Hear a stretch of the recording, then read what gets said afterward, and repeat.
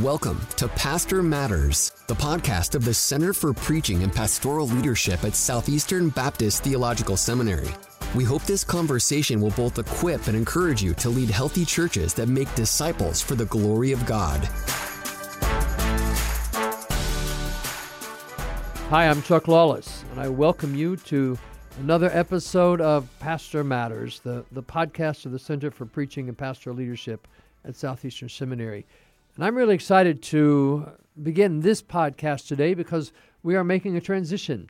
This center has been in existence for a number of years now, and we've had some great leaders who preceded me. This center was actually my vision when I came here to Southeastern Seminary now, as we're recording this, a little over 11 years ago.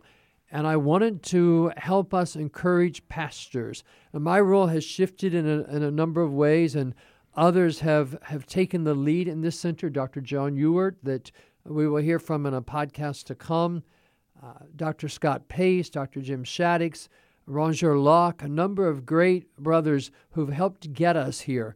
But now this has come full circle, and as of just a little bit ago, just a few months ago, I'm now back in this seat and living out this vision that is so much a part of my heart, and we'll talk more about that. And I thank you for joining us, listeners, for this episode. I'm joined also with my assistant, Caleb Iversen, who will be with us with these podcasts, helping us talk to our guests, and he's helping work with our editing and the processing of this. And so, Caleb, I'm glad you're a part of this team.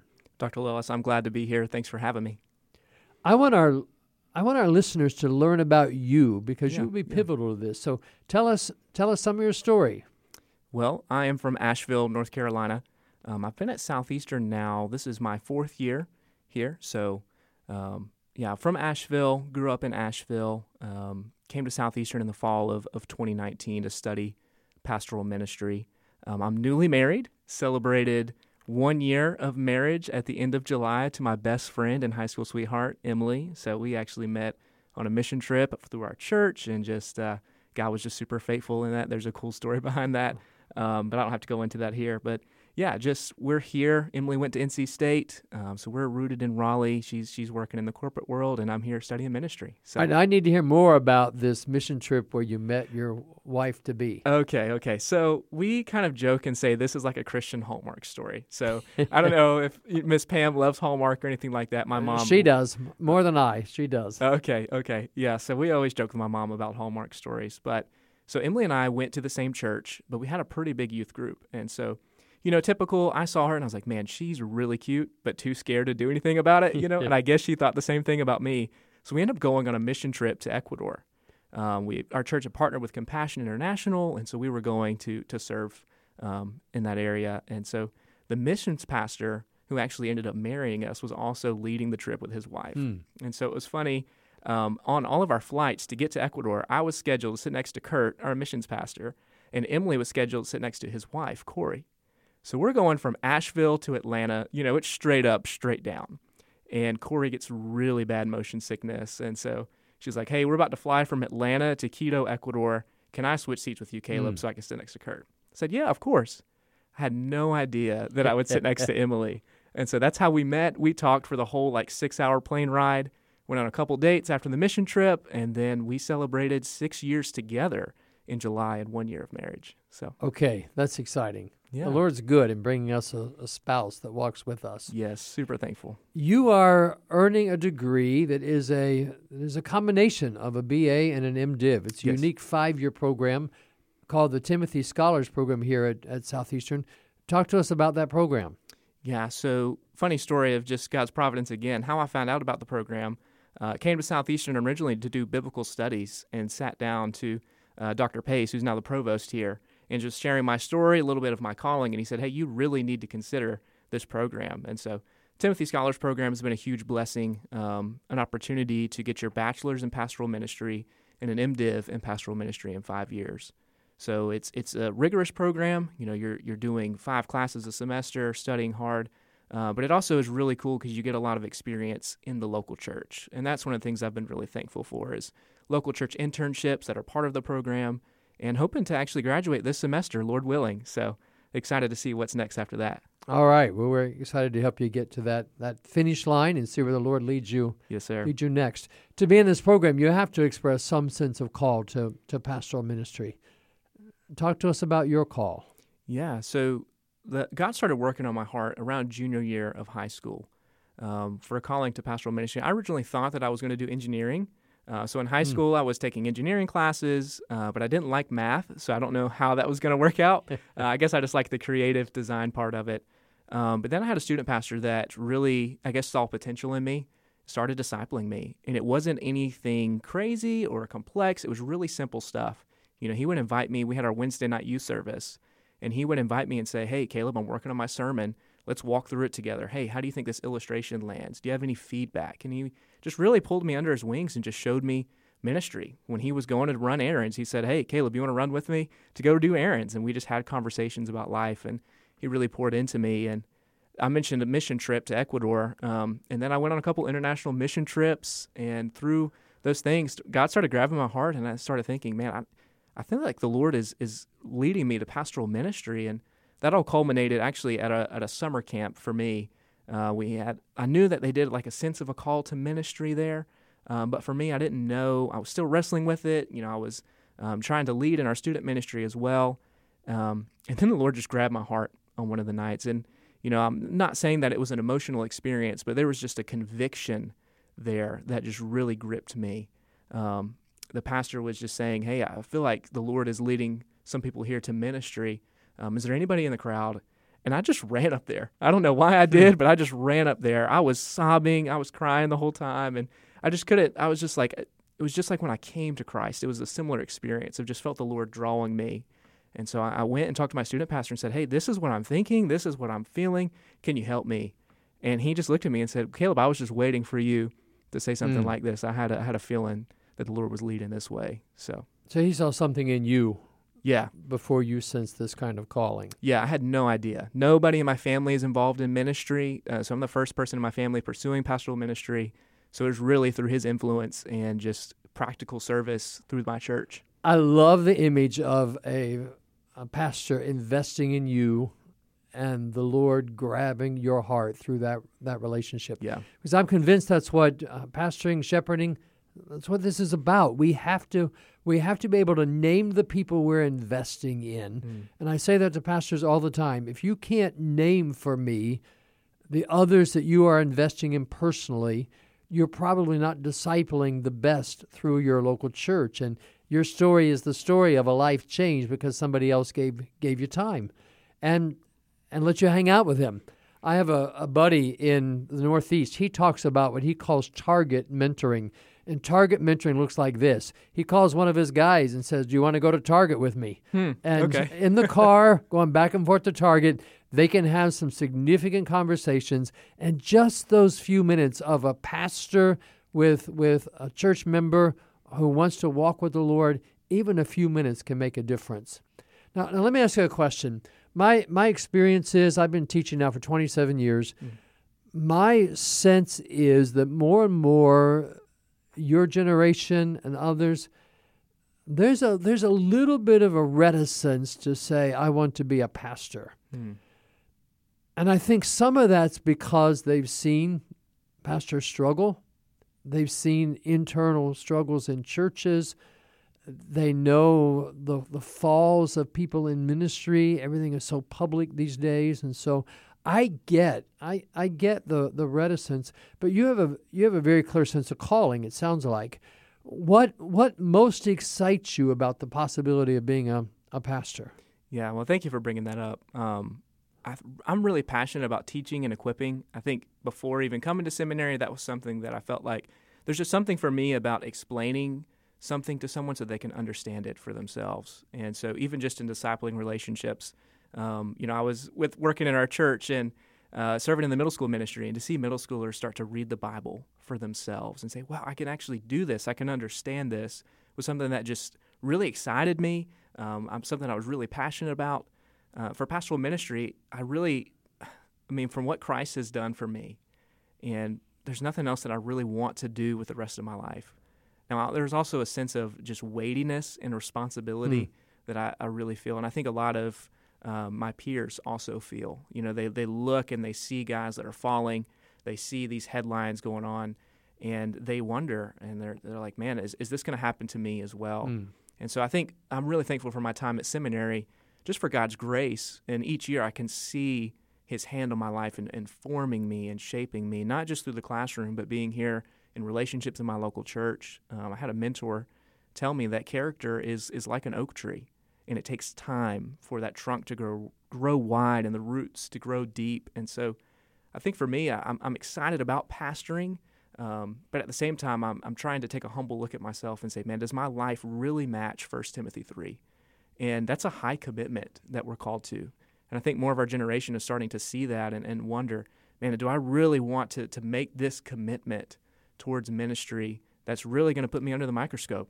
And that's the right question, because we are under a microscope. People are watching our lives. I read Hebrews 13, and I recognize as pastors, we will answer to God for the cares of souls that God places under our watch. And there is, in fact, a weightiness to that it's just part of the calling. Beyond that, though, tell me what most makes you anxious about pastoral ministry. Honestly, I think that ministry, that I would just caught up in doing ministry, that I would neglect either my family, or my family wouldn't love the church, that they would feel like the church is stolen, that my wife wouldn't feel like the church has stolen her husband, that if we have kids one day, that the church wouldn't feel like it's stolen their father. That's really good and perceptive and helpful as I think about your generation, because I freely admit that my generation has not set a good model there. Many of us have poured ourselves into the work and failed to disciple and failed to love the people who are closest to us. And in too many cases, we were better at ministering to other people than we were to our own family. And your generation recognizes that. That doesn't make it any easier, trying to figure out how you live out that balance. And so knowing that concern going in is on target in my estimation, because you can at least be aware of the potential and fight hard against it. Yeah. And it is so true. Dr. Lawless, how have, you've been in ministry for a while now, and I've really just admired, your faithfulness through a long season, especially for a guy that's pursuing pastoral ministry, aspiring towards that. I know you started at a super young age. I did. So maybe just tell us a little bit about your story and how that calling has, sustained you and shaped and been informed throughout your years in ministry. Yeah, it's interesting because the day I became a believer was the first time I was ever in church in my life. I had a 12-year-old classmate share the gospel with me. I decided to go to church one time because I wanted to tell him. I went to church, quit bugging me. And in that first time in church, the Lord just grabbed my heart and called me to him. I talked to my pastor. He helped me to know what it meant to follow Christ as best I could. I was a 13-year-old then. And my pastor told me to sit down in the front pew after I had talked with him. And he actually gave me some paperwork, Caleb, to fill out for church membership. Okay. I don't recommend this. Maybe we'll do a podcast on this at some point. But basically, he said, if you want to join this church, fill out this paperwork. Nobody talked to me about it. Nobody talked to my parents about it. I didn't know any better because this guy was in charge. I thought I have to sign up. So I did. And as I was filling out that paperwork, the pastor walked behind the pulpit and he started making announcements. And I can't explain what happened. All I can do is tell what I sense happened. I saw him standing behind this thing. I didn't even know it was called a pulpit then. I didn't know his title was a pastor then. And I just sensed in my mind these words, I want you to preach my word. And those words were so unexpected and so clear that now, almost 50 years later, they have never wavered. When I think about that, and all the times when in pastoral ministry, I pastored for 14 years before I became a seminary professor, and have served as an interim pastor a number of times since then. I loved pastoring. I would go back to pastoring tomorrow if the Lord would let me do it. I miss the daily walking with the same believers. I miss investing in lives over multiple generations. I miss celebrating life with people in a congregation. I love that work. But that doesn't mean there weren't days when I was ready to quit, when I just didn't want to do it anymore. And what I couldn't get away from was, but I want you to preach my word. Mm-hmm. And that was so potent to me because I didn't even know there was such a thing as a calling. I didn't know there was a Holy Spirit. Nobody, to my knowledge, was praying for me to be a pastor. It wasn't my mom praying, my grandma praying, and everybody thought I was going to be a pastor. This came out of the blue for me, that I would preach the word. And that was my calling. My calling actually was not necessarily to be a pastor. It just was that being a pastor was the platform out of which I could preach the word. And I did start pastoring at 20 years old. I had no clue what I was doing. Just a little country church in southwestern Ohio. Why they didn't fire me multiple times, I still don't know. But I look back and I see a group of people there who loved their young preacher. And they were willing to be patient with me. They were willing to put up with me, to tolerate my silliness sometimes. And when I struggled the most, they would wrap their arms around me and walk with me. And both of the churches I pastored, I had the same experience. Brothers and sisters in Christ who wanted me to be effective in doing God's work, and they wanted to help me glorify the Lord even as they sought to glorify the Lord. And I am where I am today because of laypersons who just loved the Lord and loved me. And that's what I really want to help pastors experience. I long for you. I long for all of our young students, the opportunity to be in churches like I pastored, so that you can look back and see, wow, those folks loved me. It wasn't easy. It was tough work, but they really did love me. I want your first pastorate to be one that's a positive sense. And I tell churches, if you are working with a young man and you are his first church, in some ways you will set the pattern for his ministry. Because if his experience with you is positive, he will always know wherever he goes that there is at least one good church out there. If his experience with you, with that first church, is negative, he will always wonder when the other shoe is going to fall. And so those churches that get to help a shepherd start his ministry, they play a pivotal role in that. I long for that for all of our graduates. And I long for pastors listening to this podcast in the weeks to come as you and I work together and we invite guests in to help us think about pastoring. We want to encourage and equip pastors. I want pastors to come out of hearing this podcast thinking, I can't believe that God lets me do what I do. And we want to help think about that practically. Yeah. And I love that you mentioned, Dr. Lawless, I know you have a huge heart for mentoring students. I do.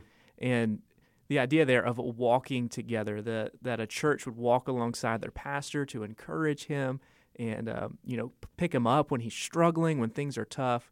A lot of pastors, there might be pastors listening to this podcast right now that feel isolated and they feel lonely.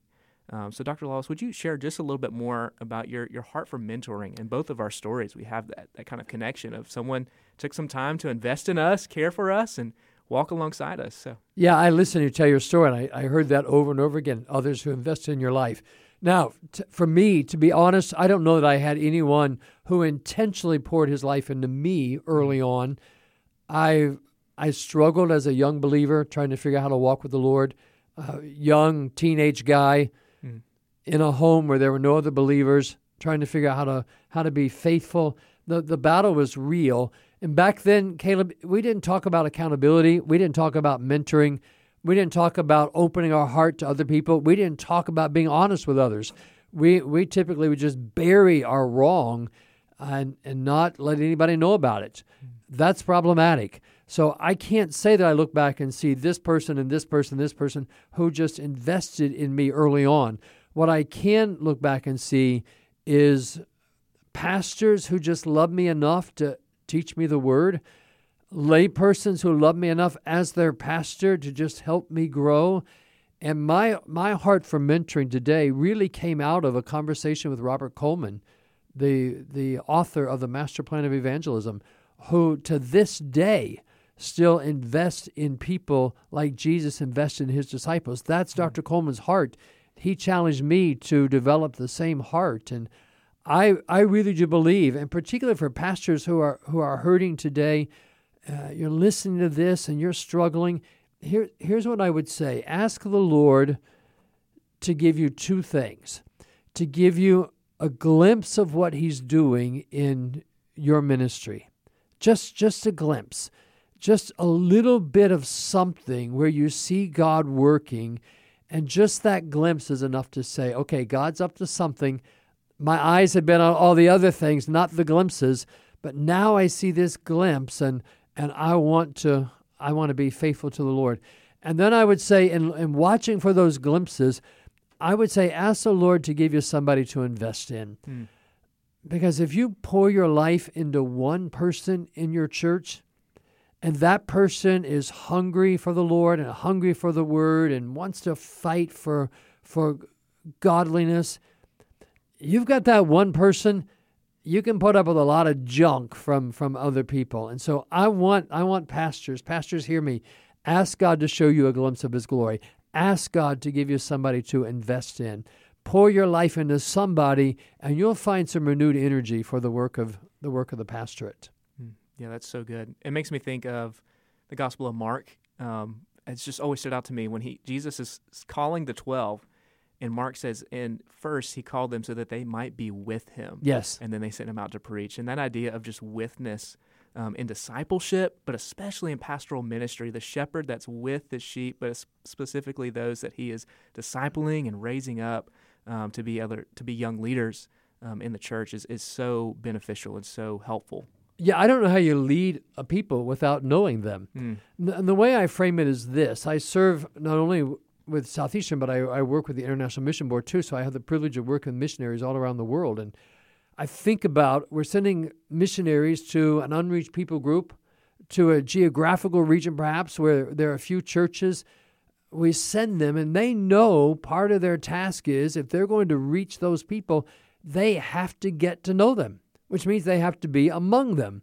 They have to learn their language. They have to learn their history. They have to learn their culture. They have to learn relational connections in their relational systems, their religious beliefs, their worldviews. They know if I'm going to lead them to Christ and I'm going to disciple them, I have to know who they are. Mm-hmm. And what strikes me, Caleb, is we know that if you have to cross the ocean. But if I go across the city to shepherd a people who look like me and talk my language, we don't often think about how much I need to get to know them too. Mm. And we have to treat our congregation as, look, I want to know you like a missionary would want to know his people group, because the better I know you, the better I can help shepherd you. Mm. It's hard work. It makes you vulnerable. You share the wounds of other people, so the burden becomes heavy. But you know what, Caleb? I can't think of anyone, and I thought about this for a long time. I can't think of anyone who has the access to our lives like a pastor does. Hmm. I think about in my years as pastor, I was with folks at times when they had babies. I was in the waiting room celebrating with them.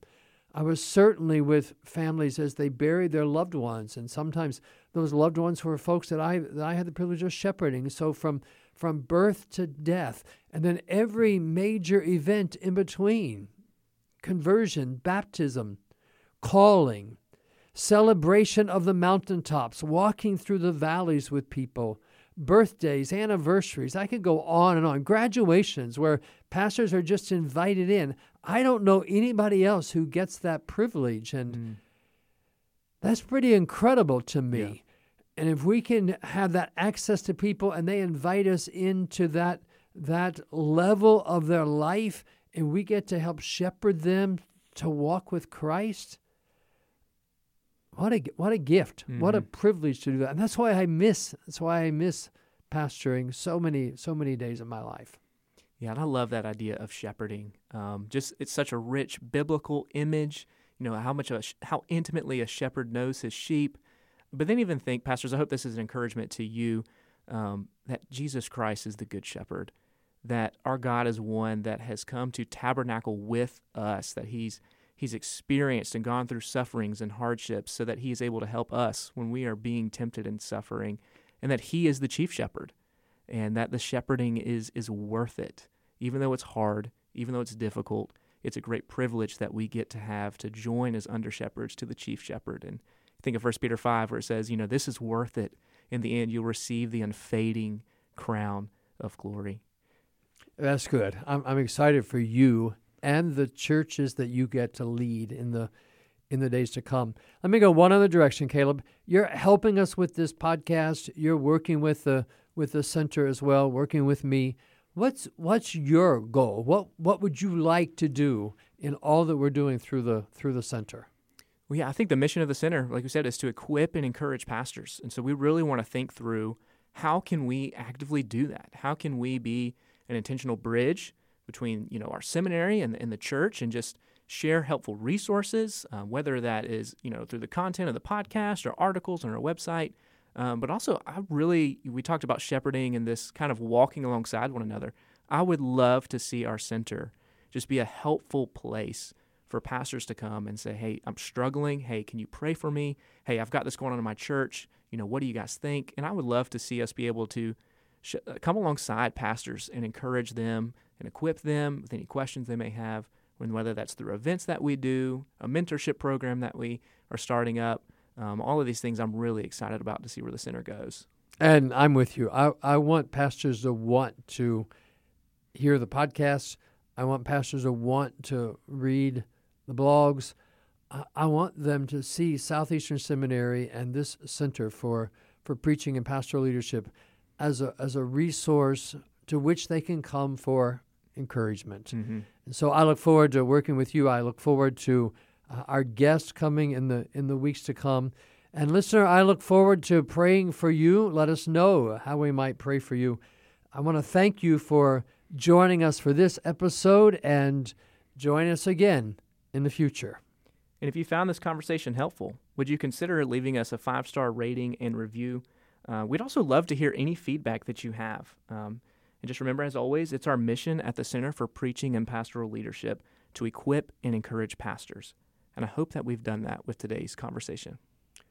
And as always, my beloved brothers, be steadfast, immovable, always abounding in the work of the Lord, knowing that in the Lord your labor is not in vain.